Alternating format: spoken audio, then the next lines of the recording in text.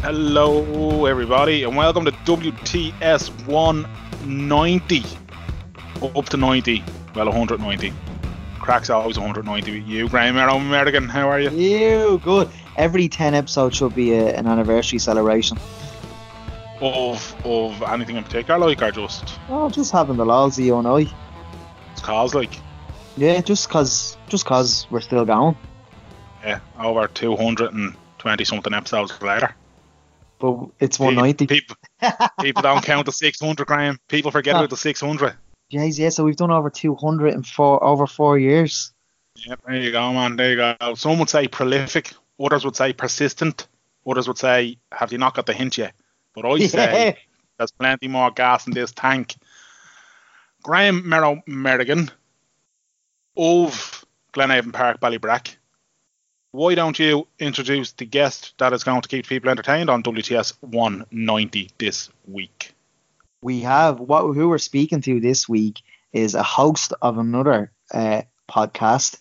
We like to do the kind of get other podcasts on and us go on to there. So we're going to do that with this host. No rivals, just friends. Just mates. So we have the brilliant Matt Burke from the Magic Minds podcast. How are you, Matt? I'm absolutely fantastic, lads. It's absolutely, I swear to God, it's a pleasure. It's a pleasure to actually come on the podcast. I know people say that, but Jesus, I genuinely mean it's an absolute honour. Deadly. Thanks for your time. And look, Matt, it was your suggestion. Can I tell you a little story about that? All right, go on. Go for it. Go straight in.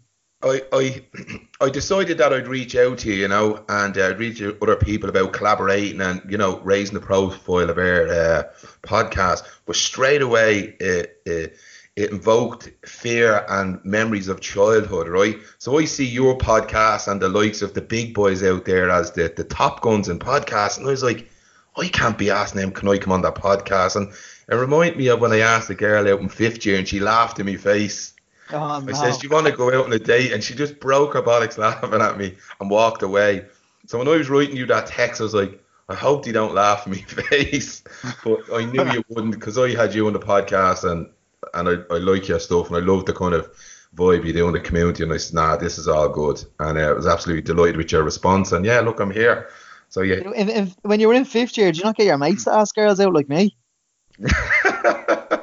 Look, I didn't have any mates. So I had me 24s in the telephone box. Come here, you're the host of the Magic Minds podcast, but also you work in the National Rehabilitation Hospital, which is actually quite close to ourselves in Ballybrack. Tell us a bit about what you do there and how you got into it. Up the Brack, eh? Brack is my second home. I want you to adopt me. So I'm part of the brain injury program in the National Rehab. So I deliver cognitive rehabilitation to adults with an acquired brain injury, people over 18 that have had TBIs, ABIs, and they've been home for a little while. We're not in a acute hospital. So we're kind of like an outpatients, and people come to our unit when they want to rehabilitate back into the community, i.e. maybe go back to work, college, or just basically integrating back into the community. And it's based on their goals. And it's like it's a training unit. It's delivered patient-centered to wherever their goals and needs are. So it's a very unique program. It's absolutely amazing. The hospital has several amazing programs. We've got the spinal, we've polar, we've pediatrics, then we've the outpatient. So we're just one of the small services within the hospital. We're within the brain injury program. How'd you get into that, Matt? It was, Jesus, Graham, it was kind of just by fluke. It was a happy accident. I went back to college late as a mature student. Well, definitely older, definitely probably not mature. And I was studying, I done personal training, leisure management, I done all that kind of stuff. And then I went on and done a science degree. And I kind of saw myself going down the road as sports science, working with football teams, within sports. And then a kind of a teaching role kind of took me eye, and I went to Wheatfield Prison. So what I done was I sent loads of CVs out to different places. I want to make my CV unique to a lot of the young lads that be graduating the same as me. So I reached out to places like the NRH to an old manager of mine, and then also to Wheatfield. And I went to Wheatfield for a year. I was teaching anatomy and physiology up there, and then while I was doing that, the manager of the program in the hospital asked me to come and do some work with them, and I designed the module Healthy Living for People with Disabilities. So basically introducing what healthy living is, but then also I added an exercise module to it, because I believe anyone can participate in physical activity. And I just, made something out of nothing. I just said, look, if we can't do that, we'll do this. If we can't do that, we'll do that. And just made it accessible to people with disabilities, and don't make it, yourself, it's very hard, the accessibilities in some place. So I won't say, if you can't get to a gym, you can do this, you can do that, I think exercise plays a small role in healthy living. I think there's so much more, and I always thought that, and that was kind of my idea. And then a kind of a role come up within the hospital in that program. I kept going back, and as I say, a role come up. I didn't get it, and I went to the physio department as a physio assistant. I just loved working in the hospital, and I would have done anything just to hang on there. It's an amazing place to work. It's so positive. It's such a progressive, beautiful, sound and fun environment, and that's kind of counterintuitive to what people might think. Fun environment, the NRH, brain injury, spinal, but the patients are human beings. They love having the crack. They don't want the disability to be that all that they are. They want to be treated like human beings, and they're not just an illness or a disability. So in that sense, it's cool. That's mad. That's very good. I'm fascinated by the work that you do, Matt, in the sense of I'd always describe myself as somebody who has kind of a morbid curiosity, and I know that probably sounds more negative than what I mean it to, but as anyone who listens to this podcast, and Meryl's about to roll his eyes in the back of his head here, but anyone who listens to this podcast knows I go down these rabbit holes every so often where I find I love your rabbit holes, because you haven't had one in a while, but when you have a rabbit hole, I often wake up on a Saturday morning about 10 o'clock, 10 o'clock. You're already up since 4:30, and I have about 10 unanswered audios. I'd love to be on. Can we start a group? Can I get into this WhatsApp group? Yeah, absolutely. You'll regret it. You'll regret it after a week, man. But I won't take my pics, I promise. That's a different kind of hole. But I go down these rabbit holes, and basically, I find the topic. It might only be a small article, or I might have just seen 2 minutes of something on telly, and I'll be like, oh, that's mad. I must learn more about that. And just from there, and when you're saying about head injuries, years ago, I can't remember how long ago now, but I'd say at least maybe 5, possibly 6 years ago, I watched this documentary called The Crash Reel, and I can't remember the name of the guy who it was, but he was a snowboarder who suffered a brain injury, and the documentary's kind of following his recovery and the stuff he was doing and all that, and even just from the point of view of him going and talking to his fellow professional snowboarders and their reaction to talking to him for the first time since his accident and that kind of thing. And one of the things that fascinates me was that he was recovering. He was he wasn't 100%, but he was far enough along on his recovery journey that he was able to have the conversation with the lads, but they weren't quite sure how to react to him, and it was just this kind of mad balance. And with you working on these things kind of firsthand, how did the guys that you're working with ever experience something similar? Did you ever have to kind of go, oh, people are being still a bit weird with me, or do you ever come across those issues? Oh, look, 100% right. Let's not have a willy measuring competitions across disabilities, right? But brain injury is really difficult. I only have experience with that, and I know with people with spine and all that kind of stuff, but from my experience, my learning and my watching and observation of it, it's really difficult, lads, because what happens is, if you're in a wheelchair, people can see that you're in a wheelchair. If you've got a broken leg and you have a cast, you can see all this, right? And the complexity of brain injury, right? You might sound the same, you might look the same, but under the hood, i.e. the brain, you might not be blown on all 4 cylinders, and that's really difficult, and people can't get their head around that. They can't. Why is Larry or Johnny or Mary sounding, looking the same, but they just can't string a proper sentence? Why does he keep dropping words out of sentence? Why can he not just, or like a wife, I'll give an example, like wife and husband, he can't make a cup of tea.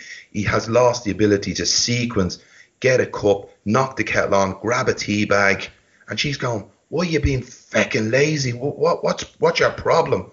When he has lost that ability, or initiation. He might look, sound, everything's brilliant, but he can't initiate. When he gets up in the morning and she says, right, will you get the kids to school?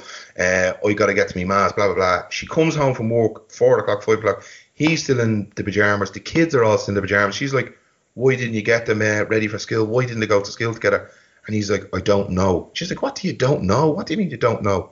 And that's the complexity of it. So it's really difficult for friends to comprehend that. And they're not in a loving relationship with that person. So they can 9 times out of 10 bounce and leave them with it and go, look, I'm busy and whatever. And the amount of friends that people with brain injury disabilities lose is phenomenal. And another kind of one is lads that or ladies who will have disability badges on their cars or whatever for whatever reason. And people seeing those, and they've been pulled many times. Why have you got a disability badge in your car? There's nothing wrong with you. We've known lads that have, and ladies that have had hypoxic injuries. That's like, they've had heart attacks. They've lost lots of cognition, thinking skills, blah, blah. Yeah, they've the ability to walk, they could drive. There's other parts of the brain that might be affected that you wouldn't know. And they've got a badge, and then people be pulling them in the street, pulling them in the car park. They're getting embarrassed to put their car in the disability car park when they suffer huge amounts of fatigue to say walk from the top of one car park to into where they're shopping and then walk around. That they just can't do it because they don't have the energy, i.e. fatigue. So it's embarrassing for them then to put it in the disability slot because they're afraid people are going to pull them. And there's many more examples of that, and that's the silent disability. Again, even if they have a badge, they'll be pulled. Oh, absolutely, Graham. You know yourself what the perception is of disabilities in the Irish society at the moment. And through this podcast, I have only learned firsthand the struggles. I lived in a bubble at the NRH, and we're all looking out for people. We're a very kind organisation. We love it's very patient centred. I'm not just saying that to blow smoke up a hole. The therapists in there are sound, and they love their job, and they love the patients, right? But I was in that sacred bubble when I even started doing the podcast, and I'm hearing the likes of your story, Sasha Decker, blah blah. And I'm going, really? Is that what it is? And then I go on outings with trainees, i.e. the one I told you about last week. I was down at Dublin City Council. We were at a concert, and middle-aged woman, the stuff that she said to me about disabilities, I says, wow, is that where we're at? Is that people's morals compass at the moment? I couldn't believe it, but it's out there, yeah. So for them, why are you having a disability badge? Sure, there's nothing wrong with you. Sure, you're grand. Do you know what I mean? Same with mental health. Same with, unless they see the plaster Paris or the wheelchair. Sure, you need to get on with it. You're grand. You know what I mean? Shut up and get on with it. Yeah, that's the mentality out there of some people, not all. I don't want to paint everyone that light. That'd be unfair. Yeah. But from my experience, I know that people have great difficulty, and it's hard to advocate for yourself. You're already feeling like a lesser human being. Now, I'm saying some people do, and then for someone then to say that if I'm a man and I've got a disability and I'm not providing for my wife, then all of a sudden I can't even go into a car park and my disability is being questioned. Like, I can't even get a medical card. Then all of a sudden some L1 or L lad is questioning me that I can't park in a parking spot and I've got my kids with me and all. That is difficult. Yeah. I think there is. I think there's a huge amount of work, and it's something that I've started to notice more recently. This whole thing of a hidden disability, it's starting to come a little bit more to the surface and a little bit more to kind of areas like accessible bathrooms, for example. I started to notice, and actually one of the girls that I work with is a massive champion of this, and she's really pushing for it to come into where I work. Where the accessible bathrooms, I think the symbol, you have the little symbols on the door, but there's a heart on them or something to represent the hidden disability, and something so simple like that, it just makes you think for a second. Oh yeah, look, your eyes don't always tell you the truth, you know what I mean? Yeah, but isn't it terrible that we even have to do that? Isn't it? Shouldn't anyone suffering, again, what I said at the start, anyone with a disability, anyone that's in a marginalised group should be treated with empathy, compassion, love. We should just be this is just a symptom of a problem. We need to practice empathy, compassion for just anyone, whether it's whatever marginalised group. It's only when it comes into our consciousness or it's someone in our family or someone's emotionally related to us, then we begin to go, oh, look, they're human, and we don't dehumanize them, because people in wheelchairs, they're just in a wheelchair. But if Mary's auntie's in a wheelchair or sister, they'd be singing from the rooftops, let's go march for disabilities, let's all, wear disability badges. Why can't we do that from the get-go? See a person struggling left or right, you go, you poor fucker, let me help you. Do you know what I mean? Yeah.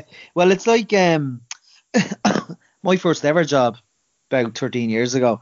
The wheelchair toilet in the office, obviously, and I was the only wheelchair user in the building. And I went to go to the toilet one day, and it was locked, and I was like, "Who the fuck is that locked?"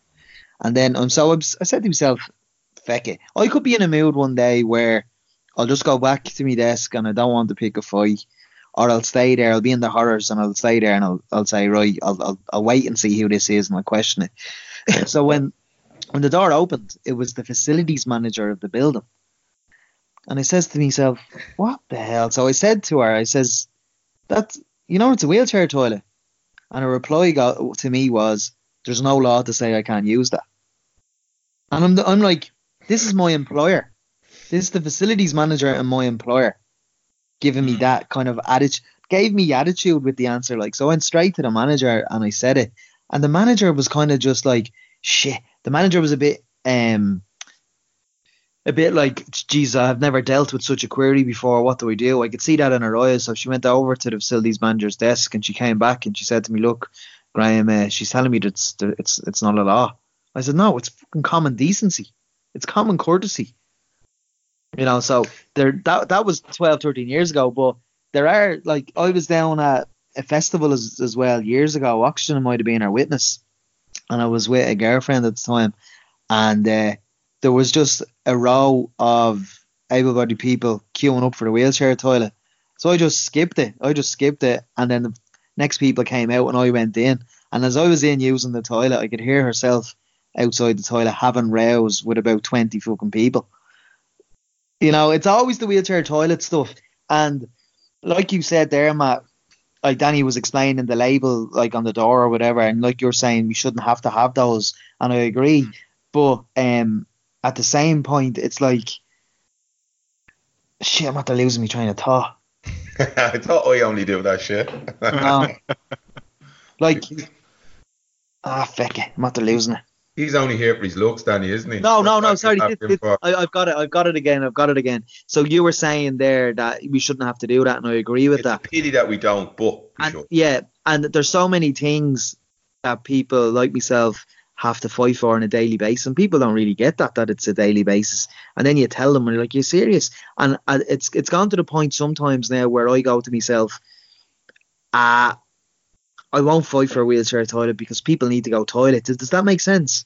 I kind of go, right, if I don't need to go to the toilet and I see someone coming out of a wheelchair toilet, I won't pick her out because I didn't need to go and they need to go.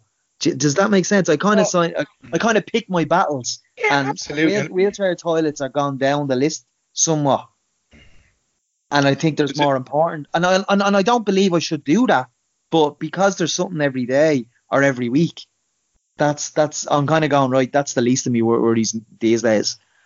Yeah, it's about picking your battles, isn't it? And like, as I texted you last week, I was down in Dublin City Council. I'll give you that live example just to like how live, like 2019 this is going on.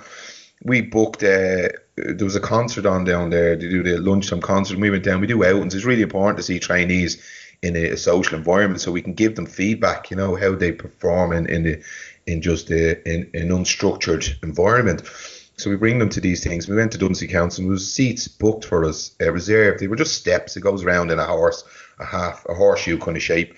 And there was loads of them reserved. We didn't probably need as much. And some of them were going getting a coffee, some were hanging around, and some sat down. But I was just kind of standing around, kind of making a bit of presence, say, like, oh, we have these, because security wasn't really doing that.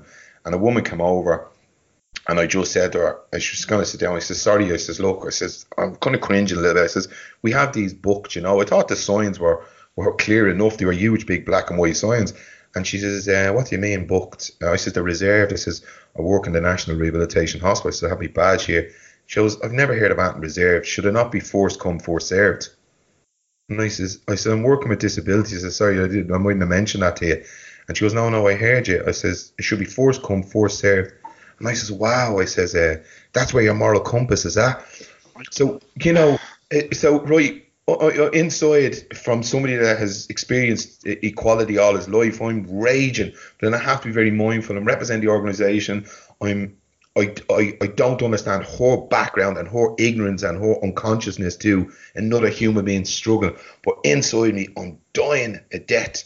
I want to say, and go feral, obviously, and say, you're fucking joking me here, But that's what you're up against. Pure ignorance. She obviously doesn't know what it's like for another human being. Or maybe she does, and it's just being an absolute witch. I hope. Oh, stop. Years ago, Danny, remember I told you years ago? I worked out when I worked in Vodafone up in Leopardstown, and it was snowing. I think it was 2010, and it was that real heavy snow that time. My car was getting serviced, so I had to get the Lewis home. And on the way to the Lewis, it was a footpath, kind of down a slope. So I said to myself, stupidly, right, I'll do a wheelie down this because I'm all right at wheelies, And life goals and all that. Yeah. The snow had me. The snow I slipped on it, and I fell on my back. The chair toppled over, and I had a man come over within seconds. I was up and all within about 3 or 4 seconds because of this man. But then a woman approached me and said, "You shouldn't be out in that thing in these conditions." And I'm like, "Are you for real?" Isn't it? It is mad. Like it's those real life examples that I think are important, so that people know that there is a particular mindset, or there are particular groups of people who have a mindset of, and look, age may play a factor. There are some people who kind of they're just of a different time and a different place. Yeah, and that's not an excuse, but at the same time, it at least helps you appreciate. Right, I can kind of see where they're coming from. They wouldn't have as progressive or as modern an attitude. But then there's some people who are just like, nah, you are just a grade A wanker, and that's the only way of putting it. It got worse then. So then there was another a woman and a man came along, and they actually just sat down, point blank. They sat down, and then again, I went over and nicely said, look, I'm from the rehab. These slots are allocated to disability, blah blah blah. And she goes, where are they? And I says, some are here, some around. Well, when they come along, I'll decide. And I says, I don't understand you. I says, what do you mean? She goes, I'll have a look. And I says, are you going to assess them? Is that what you mean? She says, I will decide. She goes, by the way, I have a sore neck, so that gives me a disability. And she turned away. What? I swear to God, I swear my ma's holy pictures. She turned her back to me. And I says, that's really rude. I said, I'm trying to explain something to you. I'm trying to appeal to your softer side to understand. I says, it's packing up here. And it just, again, and if she probably had seen them that they're not physical disabilities, she would have been, sure, who's this fella with his badge and blah, blah, blah. So, right, I felt really awkward. I felt, it invoked a lot of me, like I was hurt for them and I was representing them. I felt like I wasn't helping. And, so you can only imagine, Graham, Dan, what would it be like for somebody, in the position if they were on their own and they were allocated seats? You live it, you experience it. I can't believe it sinks me heart. It really does, and I just felt lost. And again, I don't understand the complexity of brain. I don't understand the complexity of living with a disability. But fuck me, I know what it's like to be hurt. I know what it's like to be hopeless, lost on your own, on your Sweeney, and then for somebody like that to not fucking feel for you, it's like Jesus, that's rough as a badger's. But the fact that she was with somebody else and that person remained silent in that situation, especially when she fucking threw out an absolute beaut of, sure, I have a sore neck, I have a disability. Absolutely, he was like a lapdog. Come on. He was like Thunderbirds. His head didn't move, but his eyes were going left, right. The sense of privilege there as well. Oh, look, Graham, I used to hate that word. I used to think, privilege, what's that mean? And that was when I was ignorant. What do you mean privilege and all that? But you know what? We live in a society, we're privileged to be alive, and we've got so much benefit. So, Jesus, we need to look around for people and realise how privileged we fucking are. How privileged we are when you see people in marginalised groups. The more marginalised you are, in my observation is, the lesser important you are. And that stems from government down. You know, when you talk about the funding, I know you interviewed a guy called Mark O'Keefe last week, a kid with autism, and the money being pulled for SNAs and all that. And to me, that just reeks of the lower down you are in the order of need for the country or priorities, the less you're going to get. You know, if you're not paying taxes, and I don't know much about politics and all that kind of bullshit, but I do know when you're a marginalised group, society's not helping you out as much as you need, you know, and that's quite sad, you know, and it hurts me. And sometimes I just have to try to get that out of my mind and go back to the job, because then I don't become person-centred. You lose the person when you're fighting the system. I'm not saying you shouldn't fight the system, but for me, my greatest effect is to be there and help people, you know. And what's with that? That's a bad aspect of your role when you have experiences of that. What are like what fulfillments is there? This what do you love about it? Like, this is funny when people hear me say this, or trainees. We call them trainees, but they're called patients or something. But they come in, they train to go back to whatever. They are my kind of motivation. They're my inspiration. They're my kind of wow. Oh my God, you are unreal. You're an incredible human being. Look, like some of their stories, like that you hear, you would say to yourself, that was me. I just got good night. I'm not getting out of bed. This is just game over. They keep turning up. They keep plugging away. They keep believing and believing in us, turn up, and they say to us in the organisation, they go, oh, you do so much for us, blah blah blah blah. We don't. They do. They keep turning up. They're fucking resilient. They're tough. They're durable, and they're incredible human beings. And like, I swear to God, I'd be blown away by their stories, where they've come from, what they've had to get through, the adversity, the success.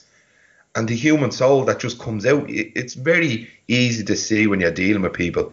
You can see I don't want to say the old person, but you can see them they talk about old and the new me, but you can really see that the person is still there. Do you know what I mean? And they're fighting through and they're not giving up. It's surreal. You do forget the injury then, and you just meet them as a person. And that was what I always did when I joined the organisation. I just seen people as people. And then it's like someone getting a job or any kind of success. You go, fucking hell, wow, how did you do that? And kind of that's the same for me with disabilities. How have you got this far on a shoestring? You know what I mean? Like you've lost a lot of friends, families. It's all gone tits up, and you're still here. You're not giving up.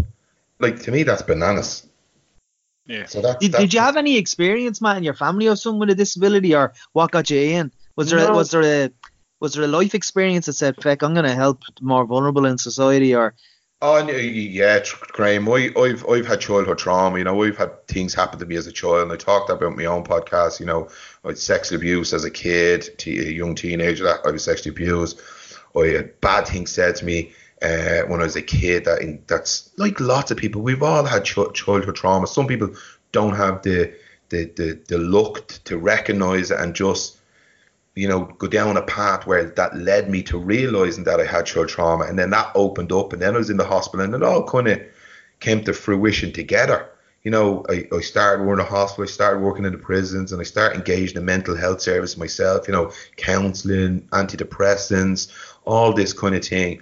And then I'm walking alongside all these people, and I can't say, like, and this was in 2012, I said, I can't be going on the lash and going on the piss, but still working with these people regularly, you know. And that's when I kind of realised, you know, I can relate to these kind of people. I understand what it's like to feel hopeless and lost or suicidal and all these kind of things, you know, because I have felt all those. I just never had a language for it. I just knew where I could get a bag of yolks and a few points. Do you know what I mean? And that was my language, and that was my therapy. And then all of a sudden, when I stopped drinking and partying somewhat, I engaged, and I had I flickered in and flickered out, but then I started doing my degree, and it all got serious in 2012. I was right, head down, arse up, and then engaged in this, and I went into it open mind, as in no drink, no drugs, and all that kind of stuff. And then when you're walking alongside these people, you go, hold on, I have to be, you know, who I say I'll be, and in service of them. You know, I've done loads of different courses, the suicide stuff. I went around filling, you know, like a toolbox in my mind of things that would support these people, but also support myself in service of them. You know. So you needed to fix yourself before you Oh, 100%, Graham. 100%. You have to. It's very hard to.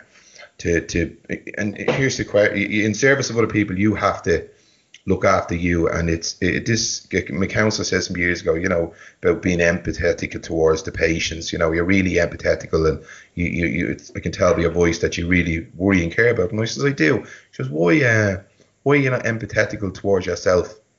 So, and I was like, are you saying that my empathy is disingenuous? She says, no, I'm just asking. And that really made me think of going, I'm trying to help these people. I'm saying to them, look after you and, blah, blah, blah, blah. And I went, wow. And that was a turning point for me to look after myself genuinely, before I was going to counselling, trying to do the right thing. But the real kind of therapy I started doing onto myself was practicing compassion and empathy for me, for when I make a mistake, say the wrong thing, do the wrong thing, that I say, do you know what? You're not the worst fucker in the world. You made a mistake, man. It's all right. And then when you were saying there about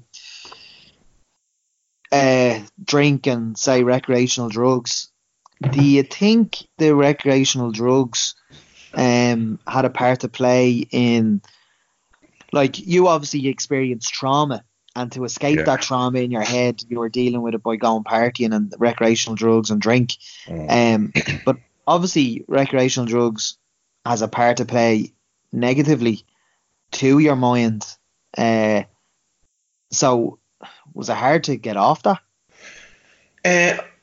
No, and it wasn't one of those things that you just it just happened like boom. It wasn't a light bulb moment. I slowly brought things into my life that were beneficial to me, and I started taking things out of my life that weren't beneficial to me. I deleted numbers out of my phone. I stopped going out because I had to do an assignment. I couldn't go on the lash because I was doing work experience in a football club. I was coaching with Harold's Cross, so I couldn't be out partying. I wasn't taking invites to go to clubs. I stopped knocking around with people. I kind of just disappeared. I just turned the ship in the direction where I wanted to go. And it wasn't a gigantic turn one day. I'm giving up. I'm cutting this out. I'm cutting that out. Beautiful dog, by the way. Deadly's caught my eye. Yeah, so it wasn't a matter of just, I'm going to give up drugs. I'm never doing this again. And it didn't happen like that. I just gradually stopped doing what I did that were detrimental to the path that I was hoping to go on. And I wasn't quite sure where I was going. I just knew that, I thought I was a dumbass. I failed school, failed me leaving, failed relationships, failed. And all of a sudden I'm getting forced honours here, forced honours there, blah, blah, blah. I'm just thinking, I'm actually good at this. And that in itself became like an addiction and a drug. I'll follow this path. This will prove that I'm not dumb. I'm not stupid. I'll show you all. And then, I didn't kind of veer down that road, and I just went to the opposite direction. So, yeah, I wouldn't say it's per se, it was hard. The road I was going in was just more appealing. And if I go out, I can't do my assignments. And that was the kind of the way it kind of went. And I just gradually turned, and then I just don't look back that way now. Yeah, we were talking about there hidden disabilities and the brain injuries and stuff, and it just brought back a story. I had a little anecdote where years ago I was coaching a young lad in basketball, and I was telling him the proper practice and how you shoot and layups and all, and I found myself having to tell him every 20 seconds. Any instruction I gave him, he was asking me again within a half a minute later. And I didn't know. I was like, but Jesus, 10 questions later, I was kind of nearly getting frustrated. And then next minute, someone picked him up and I said, yeah, he got on well. I had to repeat myself loads of times though. So just to give you a heads up on that. And they're like, oh yeah, he has a brain injury. And that he loses his memory very quickly. I was like, for Jesus' sake, you could have told me before. Like, I was getting frustrated with the poor chap. Yeah. It's so complex. And then again, Graham, I was only talking to a girl today that I'm caseworking, and she was saying to me, "Oh, my memory is not great and all that, And I said, "Look, my observation is I've seen you in action. We've done a few sessions in the gym together, and your carryover and your memory is absolutely fine." I said, "How would you think your attention is?" I said, "Do you pay attention? Like when you go into your house, you throw your keys down, you go look for them, and you go, oh, my fucking memory's gone. but did you pay attention to where you put your keys in the first place? But straight away, I don't remember where I put my keys, so that must mean my memory's gone. But no, did you pay attention where you put them? So attention, fatigue and attention play a huge role in memory. He probably wasn't paying attention to, he's probably daydreaming across the room, blah, blah, blah, blah, and just loss of attention. So attention is the first part. So we have to, pay attention, information process, attention. There's a whole kind of triangular of how it all works, So sometimes it's not always memory, but it can be. And that's very similar to what lots of things in brain injury can be. They can be misunderstood. Like, same again, information processing is a huge difficulty. Frontal lobe stuff, information process difficulties. When you tell somebody something, they go, like, let's say, sure, I want you to go down and collect the kids, say, at 7 o'clock. Do you understand? Yeah. So it goes in the ear, bounces around, not processed properly. He hasn't a Scooby-Doo what you said. He can't process. He's just saying, yeah, because he's really embarrassed, or she's really embarrassed. And that's, or listen to the news and you're sitting there listening. You hear the words, you're hearing the voices, but the information is just not processing. It's going in, but nothing. And then you think, is it a memory? No, it could be a processing. It could be an executive problem. It's so complex. How would I explain it? It's like a bowl of spaghetti, throwing it on the floor, putting it back in the bowl, and asking her all to do the same thing. Fuck. It's nuts, isn't it? You know? When you're saying, even when you're explaining it like that, though, when you're saying memory versus attention, like I'm guilty of that. I'm like one of the worst offenders possible to be like, I don't fucking remember, my memory's gone. No, I wasn't listening. I wasn't listening to what Mero was saying 90% of the time. No, I didn't actually register when I was putting my keys down. That's where I put them. So then when I'm going to work the next morning, I'm like, I always leave my keys in the one spot. Where? What? That? Blah blah. That kind of thing, So when you're saying memory versus attention, it's fucking ringing alarm bells for me, and I'm like, I better start paying attention more. And look, there's so many adults, there's so many people go around with ADD, adult attention deficit disorder, ADHD, and it's just a lot of it's in childhood trauma and all these kind of things, but it's labeled as an memory, or it's anything, and that's just a small glimpse into the complexity of it. And then like any kind of disability, it's different for everyone. The brain is like, this really opened my eyes up to the difference between one human being to the other. You can all be umbrellaed as a brain injury, but the symptoms and the complexity of it are totally to that person. They're not, they can have similar symptoms, but one person will not be the same as the other. How would one acquire a brain injury? There's a TBI is traumatic brain injury, so that's a fall, a bang, a crash, and then another one is an ABI, which is an acquired one, through a sickness, an illness, that kind of thing, non-traumatic, hypoxic injuries, an ABI, and they all present with different problems, different deficits based on the location of the injury, like frontal lobe, the front, the back. It could lose different parts of the body, depending. It could be a stroke. There's lots of different causes, There's different severities as well, isn't there? Like there's obviously, but like when you're saying some of the labels there, and I know it's saying about the memory and attention thing, and then jumping back to the rabbit holes, and when you're saying some of those, and the abbreviations are coming back to me. And I remember one in particular, DAI, I think it was like a diffuse injury or something like that. But that was like, that was one where most of the time it results in kind of either like, comatose or a vegetative state. Do you know what I mean? Yeah. And then it was kind of scaling back from there. So when you're saying the ones that you're saying, and like the acquired brain injuries and traumatic brain injuries, like some of those could be like people who were involved in a sporting accident, or like mountain climbers, for example. Obviously, if they fall, chances are they're gonna hurt themselves badly. Motor racing drivers who are in a crash would be another example of people who get them common enough and that kind of thing. But they're the extreme examples, obviously. But like you're encountering people who, in everyday life, are kind of, it's not somebody who was driving around Silverstone at 200 miles an hour and was in an accident that got them. These are people who, they're walking the street a couple of weeks ago and then something's happened that's caused them to get here.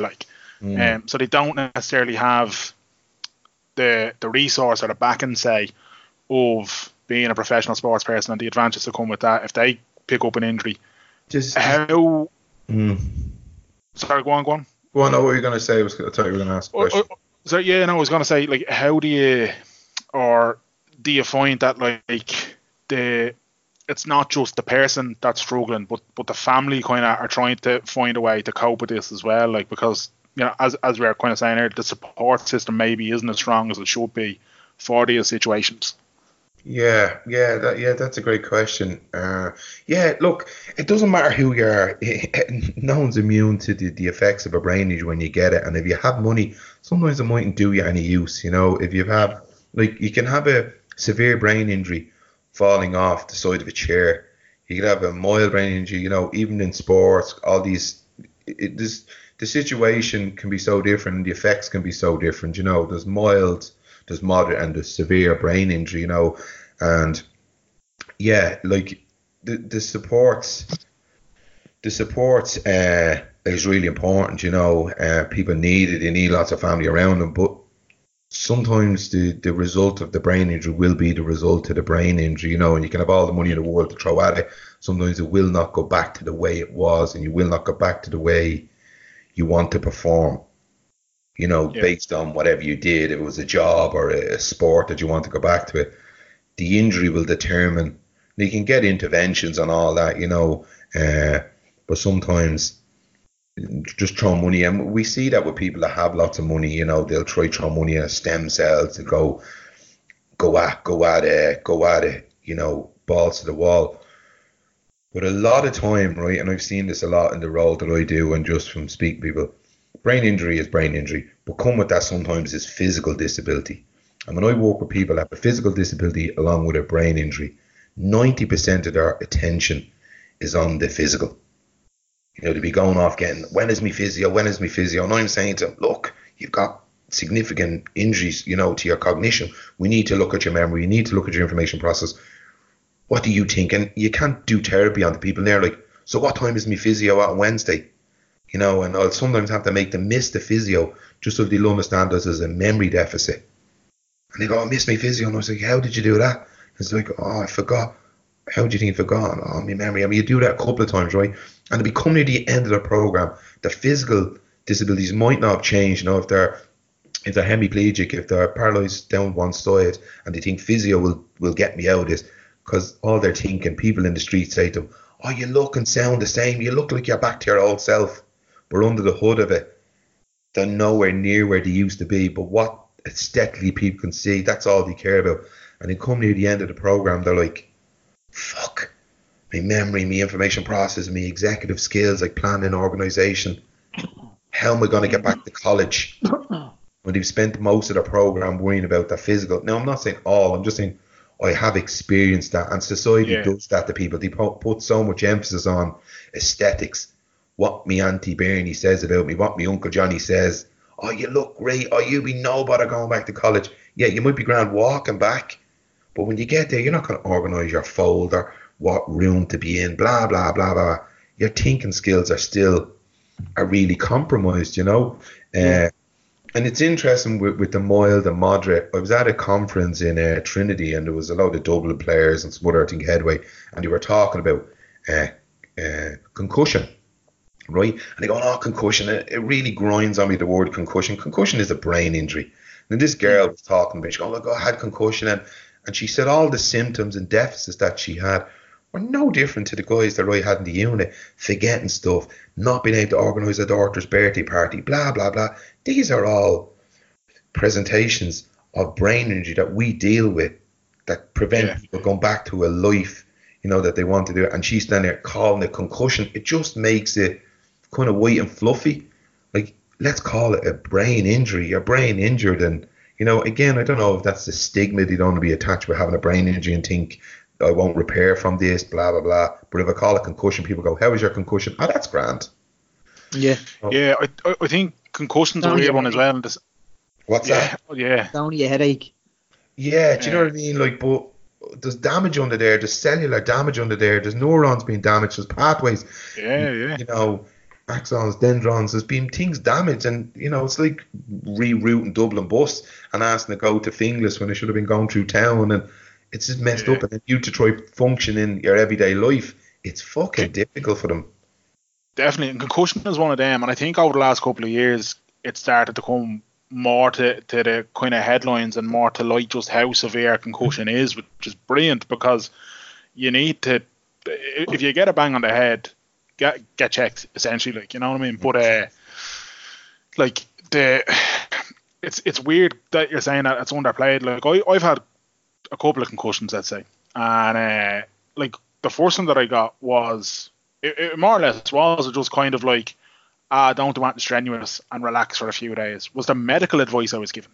It was literally just, you know, just sit around for a few days, you'd be grand, like. Yeah. But now, like, being older and, you know, having access to the internet and being able to read things and all, and like, I had no idea how severe concussions are, like what they actually are. Do you know what I mean? And I definitely didn't know that, you know, if you kill brain cells, if something happens to a part of your brain, they don't. It's not like when you cut yourself and the skin will regrow and all that. Like, if you lose brain cells, they're gone. They don't regenerate, you know. Exactly. That's what I'm saying. You just reroute. You know, if you had like a message going from A to B and it was blocked off, killed half the way, it'd have to try then go all the way around by Y and M and K and try get that. And you can even trying to grasp that in your mind.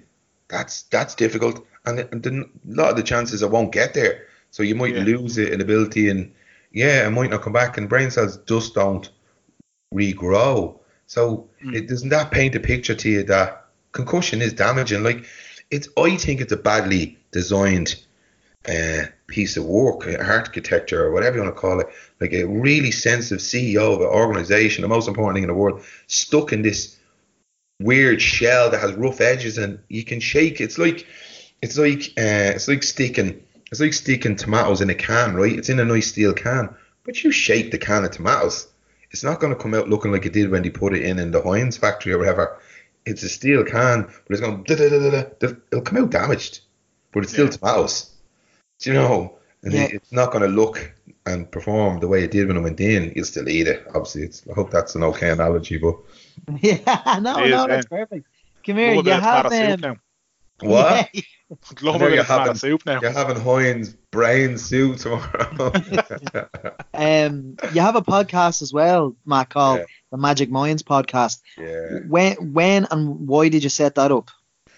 That was, again, like I said, I'm just blown away by people's stories. I just love when people tell me what they did and why they did it and how they did it. And you know yourself, you're like, fuck, that's incredible. Like, and I remember getting the lift down to collect the sofa with me mate, and we're this Dutch guy, and he was late. My mate was going bananas. He's sitting in the car beside me, or the van, and and I said, "Why had you late?" He said, I was down the docks. I was building a boat, and I was like, "What kind of boat? What is it?" And I had no interest in boats. Just want to know what he was doing. And he started telling me all about. He makes boats, designs, and did it. And he makes it beside me, going, "Would you shut the fuck up? Who cares about the boat? Shut up!" And I'm like, "No, shut up." And he told me, and I was blown away. And that really made me think, I am fascinated by this. So is that desire, the trainees that I work with, some of their stories is just incredible. How they survived, how they do what they do. And I was like, I need to capture that. And then there was this innate thing in me to learn and understand my own stuff, my own mental health. I'm surrounded by all these professionals that could share the knowledge with me. And I says, why not use that and blend them together? Inspiration, education. And it was just that, and I just thought, you know what, and I'm just going to learn. And it's been like going to the hospital, like a lot of things I did, it's been a happy accident. Do you know what I mean? And it's kept me safe. My mental health has never been as good. My knowledge and hunger and thirst for knowledge has been satisfied, and I love it. And it's took me out of my comfort zone. You know, I'm on Facebook, I'm making videos and blogs. I never did that a year or two ago. I would never put myself out. I feared what people would think of me. People would think of me, think I was some fucking look at your man thinking he's Billy Big Bollocks, you know, whatever. I'd have never done that, you know.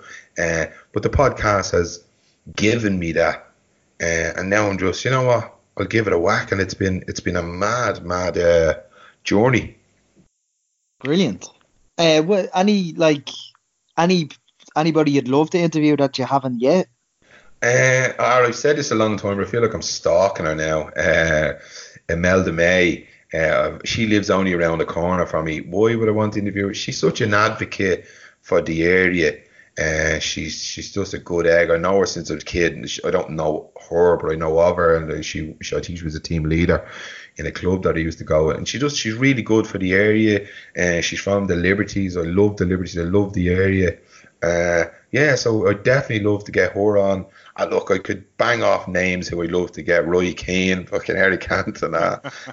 Would they be stories that have the power to inspire? I don't know, but it'd be just me being a selfish hooker, and I just love to have the crack with them. Is that what you want, though? You want guests that have the power to inspire most of the time, is it? Yeah, like our motto is stories that have the power to inspire, and that can, again, it's very like me and random. You can get inspiration from anything. I remember looking at you when I first started off looking at the Twitter and the stuff that you guys did, and I was thinking, oh my God, that's incredible. So you guys inspired me. You used to stoke a couple of insecurities in me. Oh, I'll never be as good as that, or I'll never. Geez, they're really good, and blah blah blah. But I mean, nah, hold on a minute. They're just two lads from the Brack, whatever. And that was inspirational for me. So I took inspiration and motivation, and I used to watch, like, what's the thing you did there one time I thought was just genius? The crisp thing.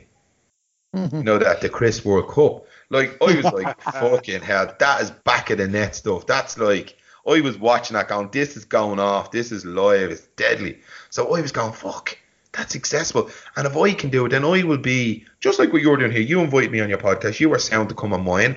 And if I can do that to other people and give them a dig out and a hand up the ladder, yeah, that's what it's all about. You know what I mean? Nothing to be feared. Well, I had read. Go on. What? I'll let Matt in on a little secret here. Yeah. There was no magic behind the Crisp World Cup. There was desperation and necessity behind that. Necessity is the mother of all invention. No, you said it, mate. You said it. I'm gonna disagree with you. There was magic. It's fucking give yourself a pat now. That's like deadly. Like no matter what way it came, it was fantastic, and it blew me away. What? Pulled out the highest point of me whole while we were struggling for material one week. That's the truth of it. Jamie, myself and Graham, we had no guest that week, and we're like, look, we'll just shoot the breeze for now and see what happens. And the conversation was going about 40 minutes and going absolutely fucking nowhere. Right. And just out of nowhere, like, crisps, right. That's funny. It's funny you say that, and you just pulled that out of nowhere. Right. I was in EP the weekend, and I got back, my brother rang me and said, there's a video going around with you, mate, my best mate, and use that picnic, right?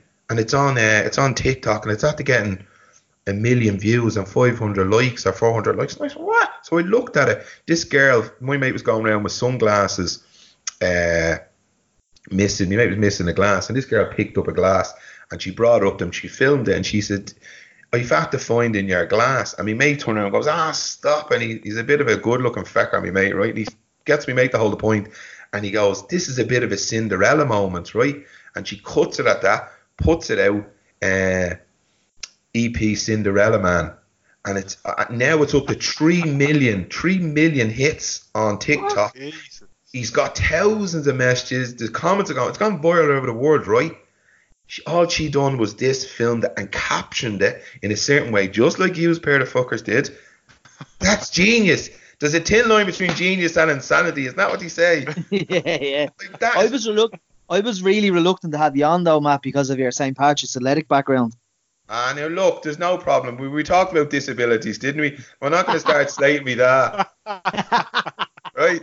I don't go up near the piggery. I'm allergic to piggery.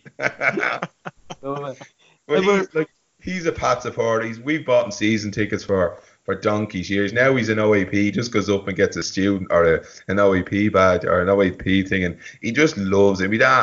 He eats and breathes. I think there is a small part from Graham that is a Rover supporter in there because he used to go up when he was in Milltown, and like my dad just loves football. He played rugby, he played for CY and all that kind of thing. And my dad was a wrestler. We used to get stick in school of my dad being a wrestler and drove a Honda 50. No way. He was called Your Black. dad was a wrestler.